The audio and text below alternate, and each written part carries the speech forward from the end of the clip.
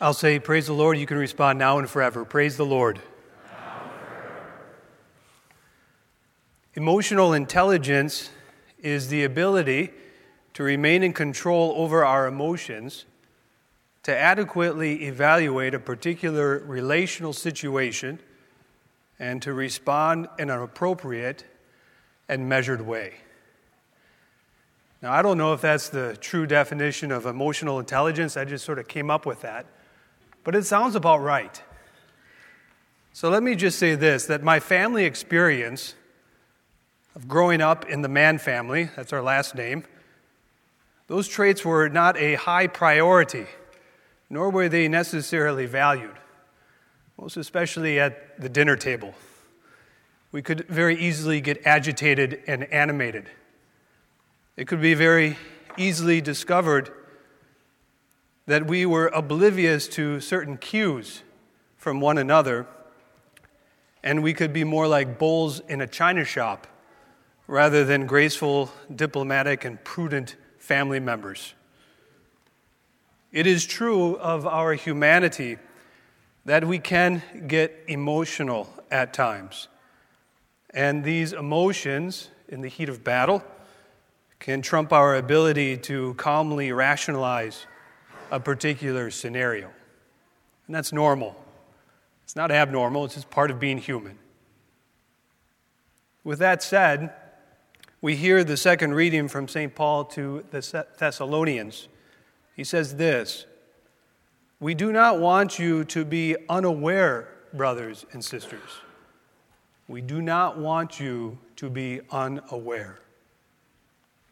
To be unaware or oblivious to our surroundings is one thing. However, to be oblivious to the spiritual realities in spatial time is an entirely other ball of wax. We are responsible as followers of Jesus Christ to be aware of supernatural realities that surround us. To whom much is given, much is expected.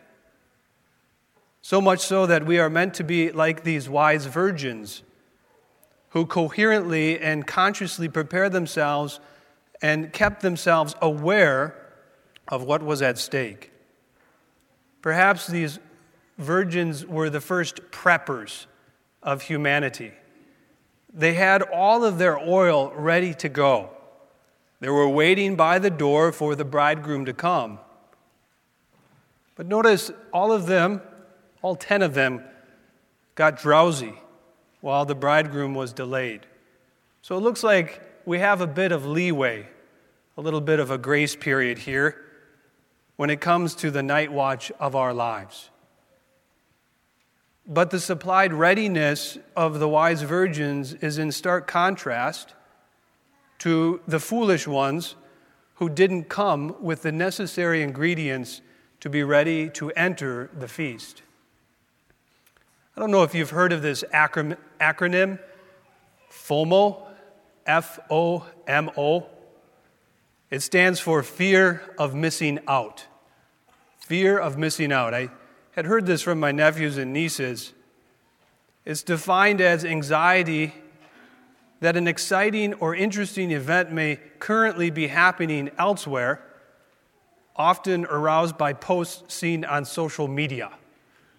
So if you are at one exciting event and you see your friend post something on social media and they are at a more exciting event, you might experience FOMO, fear of missing out. The foolish virgins are perhaps the first people in humanity to experience FOMO, fear of missing out, and they did indeed. Catholicism gives to us the tools to have high emotional intelligence. Our faith deposits within our souls the deep awareness of the impending presence and love of God. A God who imparts not only adequately, but abundantly each moment of our lives. Now, without our Catholic faith, we can be dumbed down to our emotional and intellectual capacities, but most importantly, to our spiritual capacity to become aware of what is really happening in our lives. So that is why the Catholic Church gives to us the tools so that we may indeed be prepared and that we may be aware of what is at stake. Without our faith, we in fact become dumb and numb in a spiritual sense. Perhaps you could say we're like zombies living in a rerun of that Brad Pitt movie, World War Z, oblivious to the damage that we cause and are incurring in other people's lives. So just listen to these words from our first reading from the book of Wisdom. These phrases are really powerful. Unfading is wisdom, readily perceived by those who love her. Hastens to make herself known, anticipating the desire. Find her sitting by the gate. Wisdom is the perfection of prudence. Graciously appears to them in the ways, meets them with all solicitude.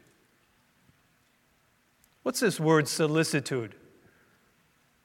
It is defined as care or concern for someone or something. It is the opposite of being oblivious or unaware. To have the attribute of being able to care for another means that we are aware of what they are in need of care for. Solicitude is the attribute of the soul that is attentive to the things of faith, to the supernatural realities. So the stakes are very high, and it is necessary for us to pay attention to what it is that God wants us to do at any given moment. So we could say that intelligence is just not knowing things, but having a deep spiritual awareness of the mysterious truths of God in our lives.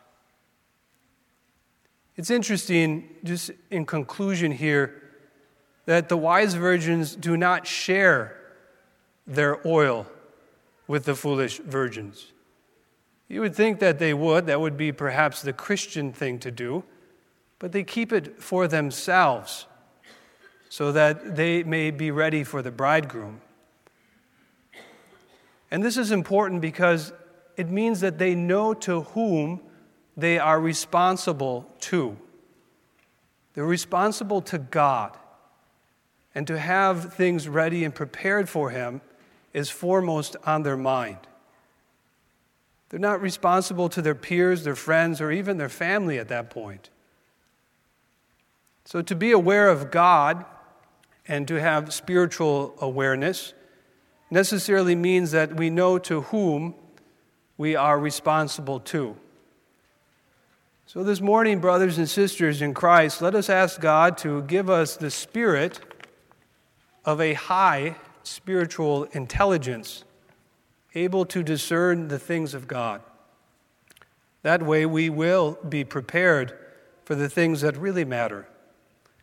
We will no longer be oblivious to the coming of our Lord and Savior, Jesus Christ, now and forever.